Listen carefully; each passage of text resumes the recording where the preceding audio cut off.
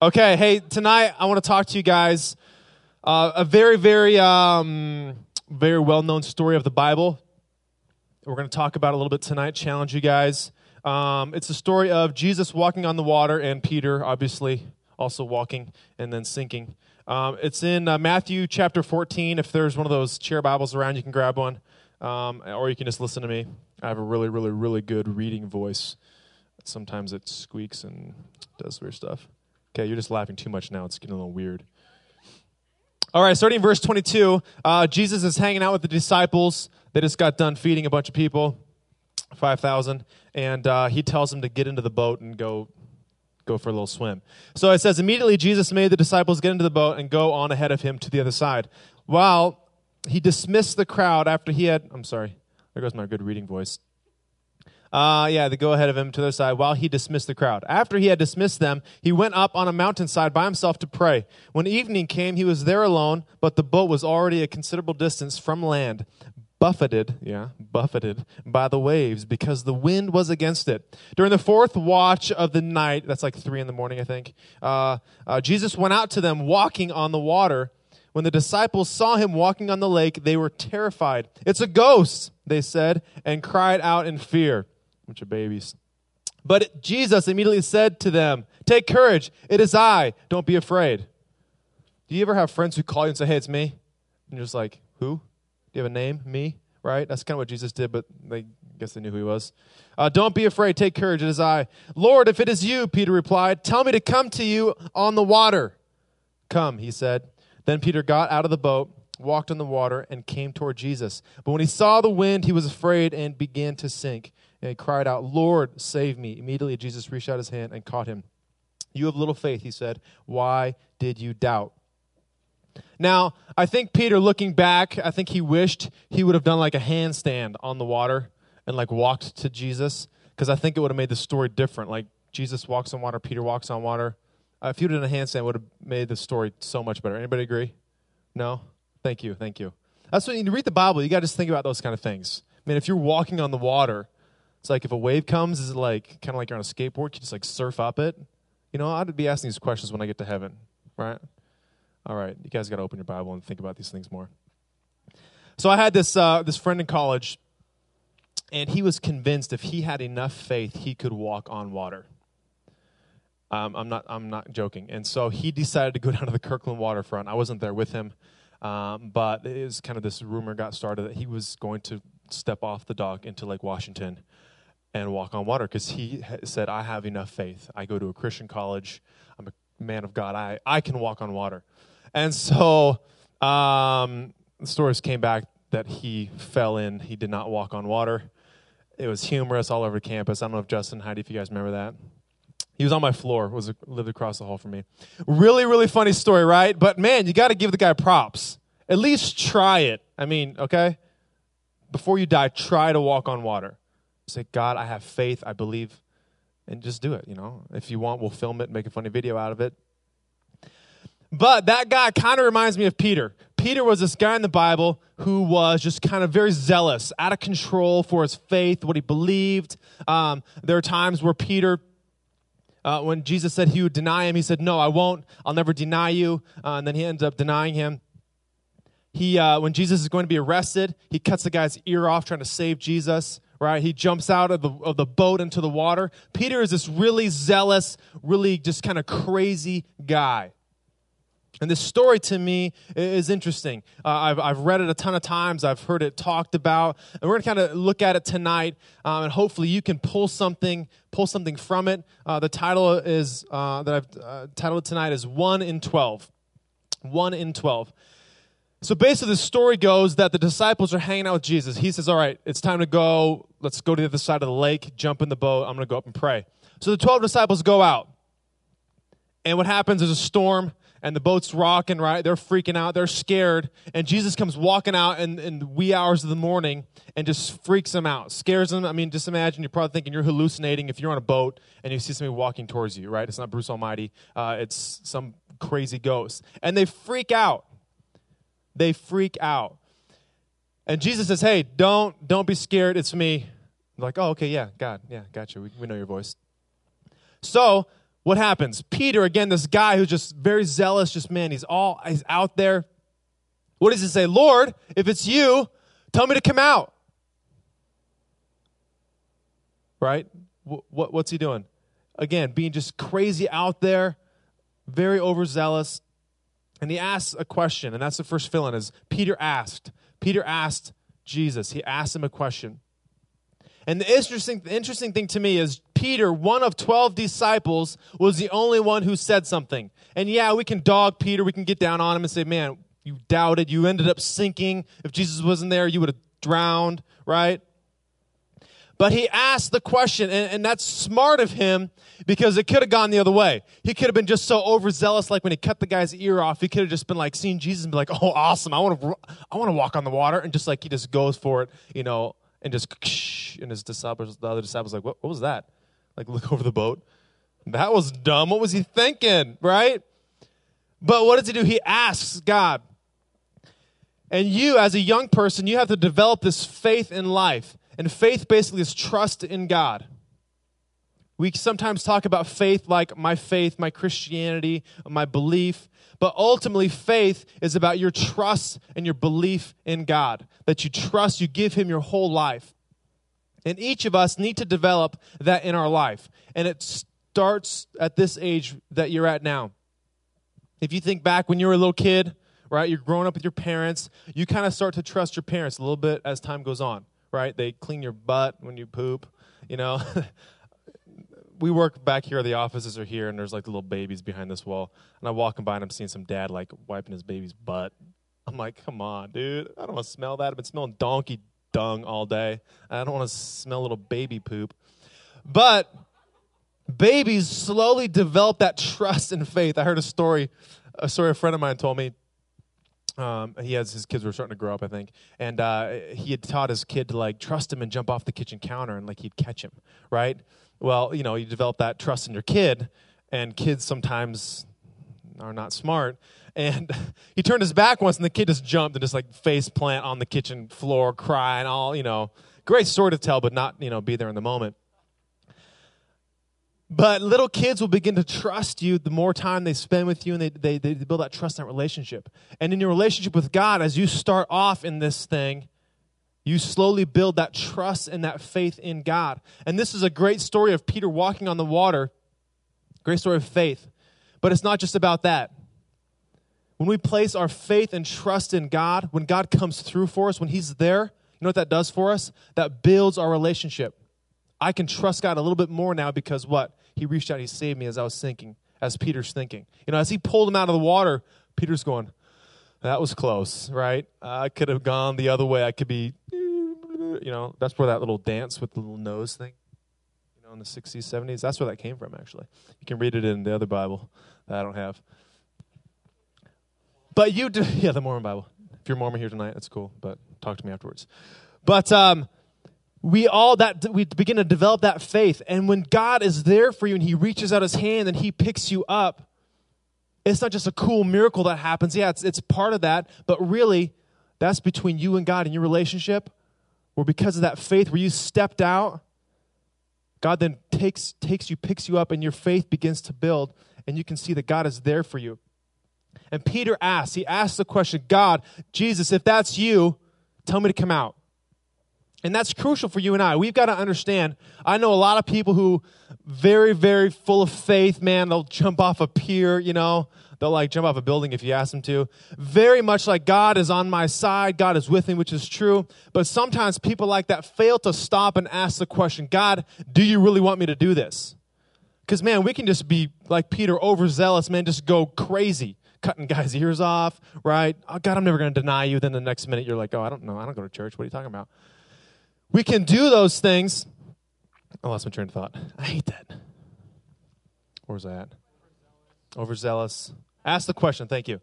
So we've got to stop and say, hey, does God really want me to do this? And that's what Peter asked. Lord, if it's you, tell me to come out. Tell me to come out. Because it could have gone the other way. He could have just step over the boat and, okay, well, maybe that wasn't God's will necessarily for you at that moment.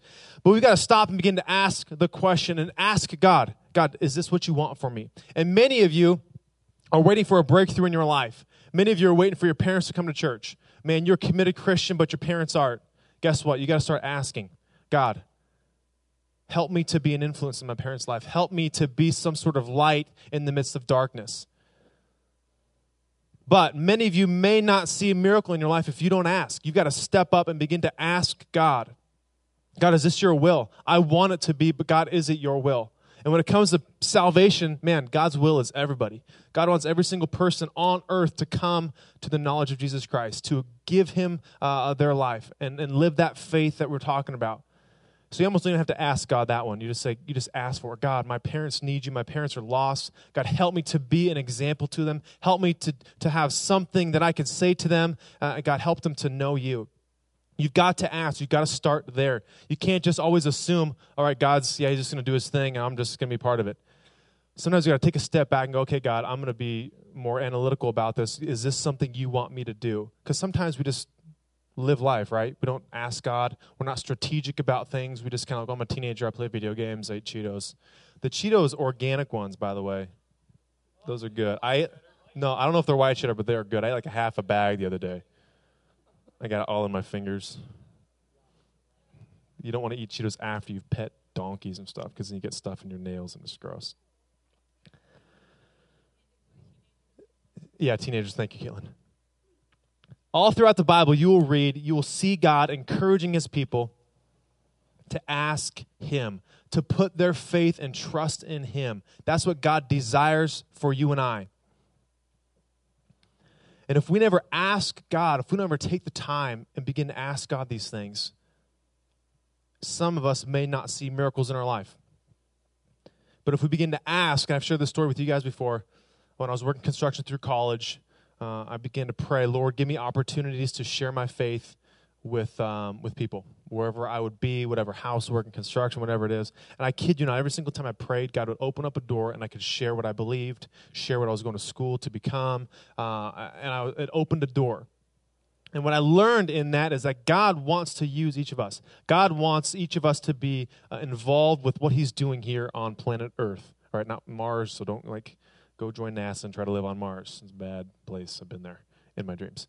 But God wants us to be involved in what's happening here on earth. And he wants to use you because you will find fulfillment, you will find satisfaction when you begin to operate in how God created you. You were created by God for God. Does that make sense? So God, you got to start asking. You got to just open up that line of communication with God and begin to ask. The second thing Peter did, and again, going against almost who Peter was, is that Peter waited. And it was only a split second, but he waited. He said, God, if it's you, ask me to come out. And he waited for God's response. And I think so often in church, what we have done is we have conditioned people to have a monologue with God. Not a dialogue, a monologue, one-way conversation where we talk to God, we just say what we want to say, and then we kind of go the other way. We say, okay, God, this is the deal. I'm really struggling right now in school. I hate it. I'm getting bad grades. There's this girl, she likes me, and she's got buck teeth. And you've got to do something about that.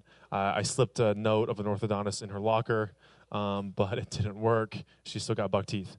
We do that. We say those things to God, and that's it. We walk away going, all right, God, you got it. Fix it. I'll be back tomorrow morning, right? The problem is that God's going, okay, well, I was going to talk back, but you're gone.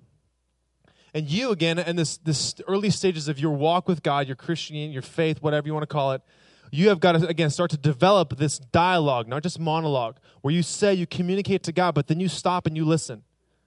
You close your eyes. If you're scared of the dark, leave them open, whatever. You close your eyes and you begin to just quiet yourself, meditate if you want to call it that.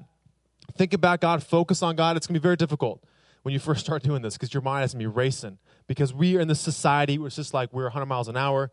We have fast cars. We have fast internet. Everything's fast. We don't stop and just chill. And you've got to begin to develop that in your life where you can stop and you can just say, God, okay, speak to me.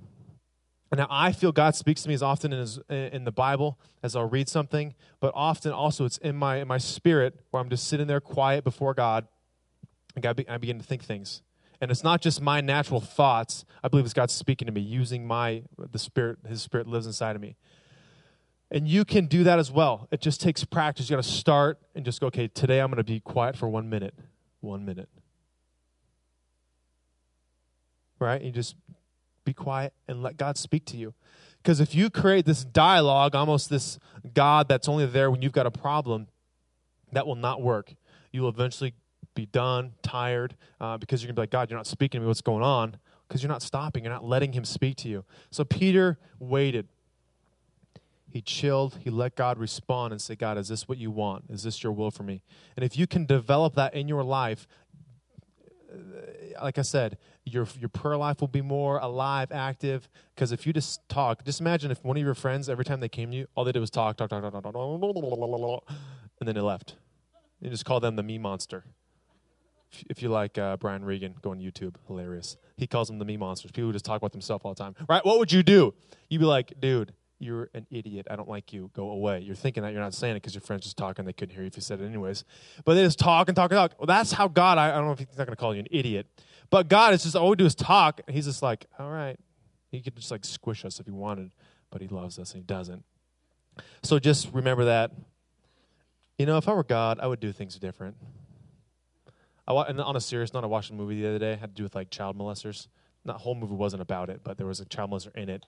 And seriously, if I were God, I'd have a really hard time not just like wiping those kind of people out. I'm being serious, just being honest with you right now. What? Exactly. Thank you, John. That's why I am not God. Stephanie, what are you laughing at? If I were God, yeah, I'd have bigger muscles. And these jeans would fit a little bit looser. I wore these because these are like, I was anticipating donkey time. And I was like, you were noticing? Thank you. Thank you. I was going to change, but I didn't have time because I locked my keys in my car. Alex, can you edit that out of the podcast, please? Okay, the last thing that Peter did that we can look at here is Peter obeyed. Peter listened, he asked the question, and then in the end he obeyed. Because if all we do is ask God and we wait, but nothing happens, you might as well stop talking to God. James talks about faith without works is dead. Same thing, faith without obedience is dead. If our life, if our spiritual relationship with God, if there's no obedience, I would say this, there's no relationship. If we will not be obedient to God, then we don't have a relationship. We could care less what God thinks. We'll just do our own thing. That is not a relationship. If Melanie and I operated like that, and sometimes we do, sometimes I'm stubborn, and she asked me to put the ice cream away, but I don't want to at the moment.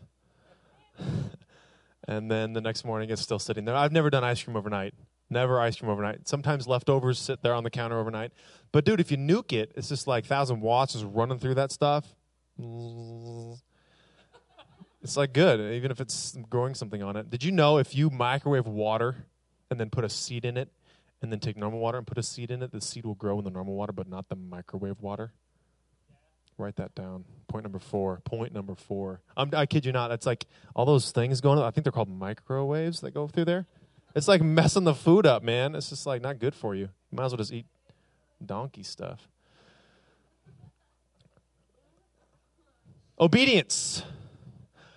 If all our relationship with God is we can ask God, we can say, God, what do you want for my life? We can ask God for miracles. We can ask God for things. And then he tells us, but then there's no obedience. There's no action on our part. Again, there's no relationship. Faith without works is dead. If there is nothing backing up what you believe, do you really believe it? If there is no action on your part, I would venture to say, all right, well, maybe you don't believe it. And again, this obedience thing for some people is just like kind of people who have like, authority issues, right? People who like to be the boss of their own life. When you talk about obedience, these people kind of get like upset, right? And they just like start to move around in their seat a little bit. Because what do they think? They don't like being told what to do. And that's, again, not what it is about. If you feel like you have to do something because you got to be obedient to God, well, okay, then let's take a step back. Let's begin to trace your steps back for that moment when you opened your life up, gave your life to Jesus. At that moment, you weren't thinking, oh, man, so if I give my life to God, I got to do what he says. That's stupid. Yo. I don't know what's going with that voice. Right? In that moment when you've opened your life to God and said, God, I surrender. Man, you can have my life. God, you've saved me from a life of Satan, hell stuff, right? In that moment, you're not thinking, oh, I don't want to obey God. You're so grateful. But at some point, we kind of get in this funk of Christianity where it's like, oh, I got to do what God says now. We kind of like lose the joy of our salvation as David talks about in Psalms. We should be motivated and encouraged. Man, if God's asked us to do something, there's a reason for it. He wants to use us for something. So we've got to be obedient. And again, it cannot be motivated by the guilt part of it or, well, okay, God asked me to, so I better do it. If that is how you are motivated, or if that's how you feel, if you read something in the Bible, I would encourage you, let's take some steps back. Let's look at when you gave your life to Christ and just even do self-evaluation. Man, when was that moment when God was so real to me, when I opened my life up and I felt him? Man, you weren't thinking some of the things you're probably thinking now. Maybe that joy that you had needs to be restored. As this story talks about, Peter walking on the water is phenomenal. It's great. It's exciting. I'm sure he had some great stories to tell his friends and family when I got back on land. Oh, I just forgot I had this great slide to show you. There's actually not been two people who have walked on water. There's a third. That's a funny picture. There's this guy getting chased by a bull into the water, and he's like that, and he looks like he's running on water. I've totally forgot to put it in the PowerPoint. Darn it. Oh, maybe I'll bring it next week. But walking on the water with Peter it's a great story. It can pull some great things from it and learn from it. But you've got to understand is that was a moment in the life of Peter where he was, man, stepping up. Like, man, I'll be 1 in 12. I'll be the guy who sticks my neck out and can possibly have this cool story of walking on water, and he does. And my challenge to you is be that 1 in 12, but do it according to like how Peter did. But this is a moment in Peter's life that he remembered until the day he died. I can guarantee you that. He remembered that moment. He thought about it, I'm sure, time and time again as he was grabbing for Jesus as he sunk. But what I want you to walk away when you read this passage and think about this is the moment in Peter's life when he stepped out in faith, the connection he had with Christ at that moment where Jesus was there for him, he was never the same. He was forever different. Had a great memory. And in your life, God can be that for you. God can be the person who can reach out, can save you, can be there for you. And the point of that faith, again, is putting your trust in God. Putting your trust in God so when you walk away from that moment when God has been there for you, your relationship is a little bit stronger. Your relationship's a little bit deeper. You know God a little bit better. You appreciate, you love God a little bit more. And if you have those moments and you don't walk away like that, step back and think about that. Think about that instant, that moment. Because God wants to be there for you. God wants to be your Savior, as the Bible talks about. And as you guys in this time of high school, middle school, there are opportunities that you can step out. You can see miracles happen. And you just start small. Start with those small steps in your life. Begin to pray and ask that God would save your parents, would get them to come to church, whatever the thing in your life is. Begin to ask God, pray for that, and let God speak back to you. And then you got to step out and be obedient in your part of that equation and what God wants to do. And I pray that you will grow as each of those case after case, as you grow in your walk with God, that will build. There are times in my life I look back that God has been there. When I'm doubting God, when I'm thinking, man, okay, God, are you really real? And as I was talking earlier about that movie I was watching, I was thinking the next day, I was questioning, okay, God, if you're really real, how can you allow that stuff to happen? How can you let crazy people like that do stuff like that? And I think back at times where God has been there in my life. And it's those times that I feel, not reassured, but I feel God is there. I feel God in my life. Because you can argue your way in and out of Christianity. You can say, whatever you want against it. You can find reasons to not believe in it. But when God has been there for you, when you've had a Peter experience in your life, you don't have doubt. You know God's been there for you. So step out in faith. Believe that God can do something through you. Believe that God wants to use you. You can be a 1 in 12. The rest of those 11 suckers are like, man, I wish I would have jumped out of the boat. You know, like grab Peter as he's like walking away. No, man, we missed it. We're the 11 and 12. They did math back then. You can be one of these 1 in 12s. You can be somebody who makes a difference. I believe that. I believe in each one of you. I really do. If I could look each one of you in the eye, I believe in you. I believe God has amazing things in store for your life. But guess what? The ball's in your court. It's up to you. What? You don't like that analogy? The ball's in your court? Just ruined the moment, man. I was going somewhere. I seriously, I do. I believe in you. God has great things in store for your life. The ball is in your court. We'll end with that. Let's close in prayer. God, thanks for this night, God, that we can come to church. God, have fun, laugh, have a good time. God, but I pray that we'd walk away, not just memories of the funny things, God, but I pray that we'd walk away, God, knowing a little bit more about you. God, knowing that you're there for us. God, but I believe wholeheartedly, God, that you're speaking to us individually. God, I've grown as I've read these verses. God, I pray that wherever these students are at in their life, God, I pray that they could pull something from this. God, that you would speak to them specifically. God, they could apply this to their life, God, and see some change, see some difference, God, that's happening inside them. God, I pray that each of these, God, students, God, that you would use, God, in incredible ways. God, that they could just be blown away, God, how powerful you are, God, how much you love them and want to use them, God, and be a part of their life. God, we love you. Thanks for all you do. In Jesus' name, amen. Remember, no service next week. Broomball sign-ups. Here, get your packets up here. You need to bring this home. Have your mom or your dad or your little sister sign it for you. It's got the permission stuff, slip form on there. Broomball is phenomenal. Let me just tell you, it's a blast. It's a lot of fun. There's about a 67% chance you're going to get hurt. And there's a 90% chance I made that statistic up. And there's a 95% chance 90% of statistics are made up. But anyways, grab one of those forms. No service next week. It's going to be great. Have a good Easter. And you guys rock.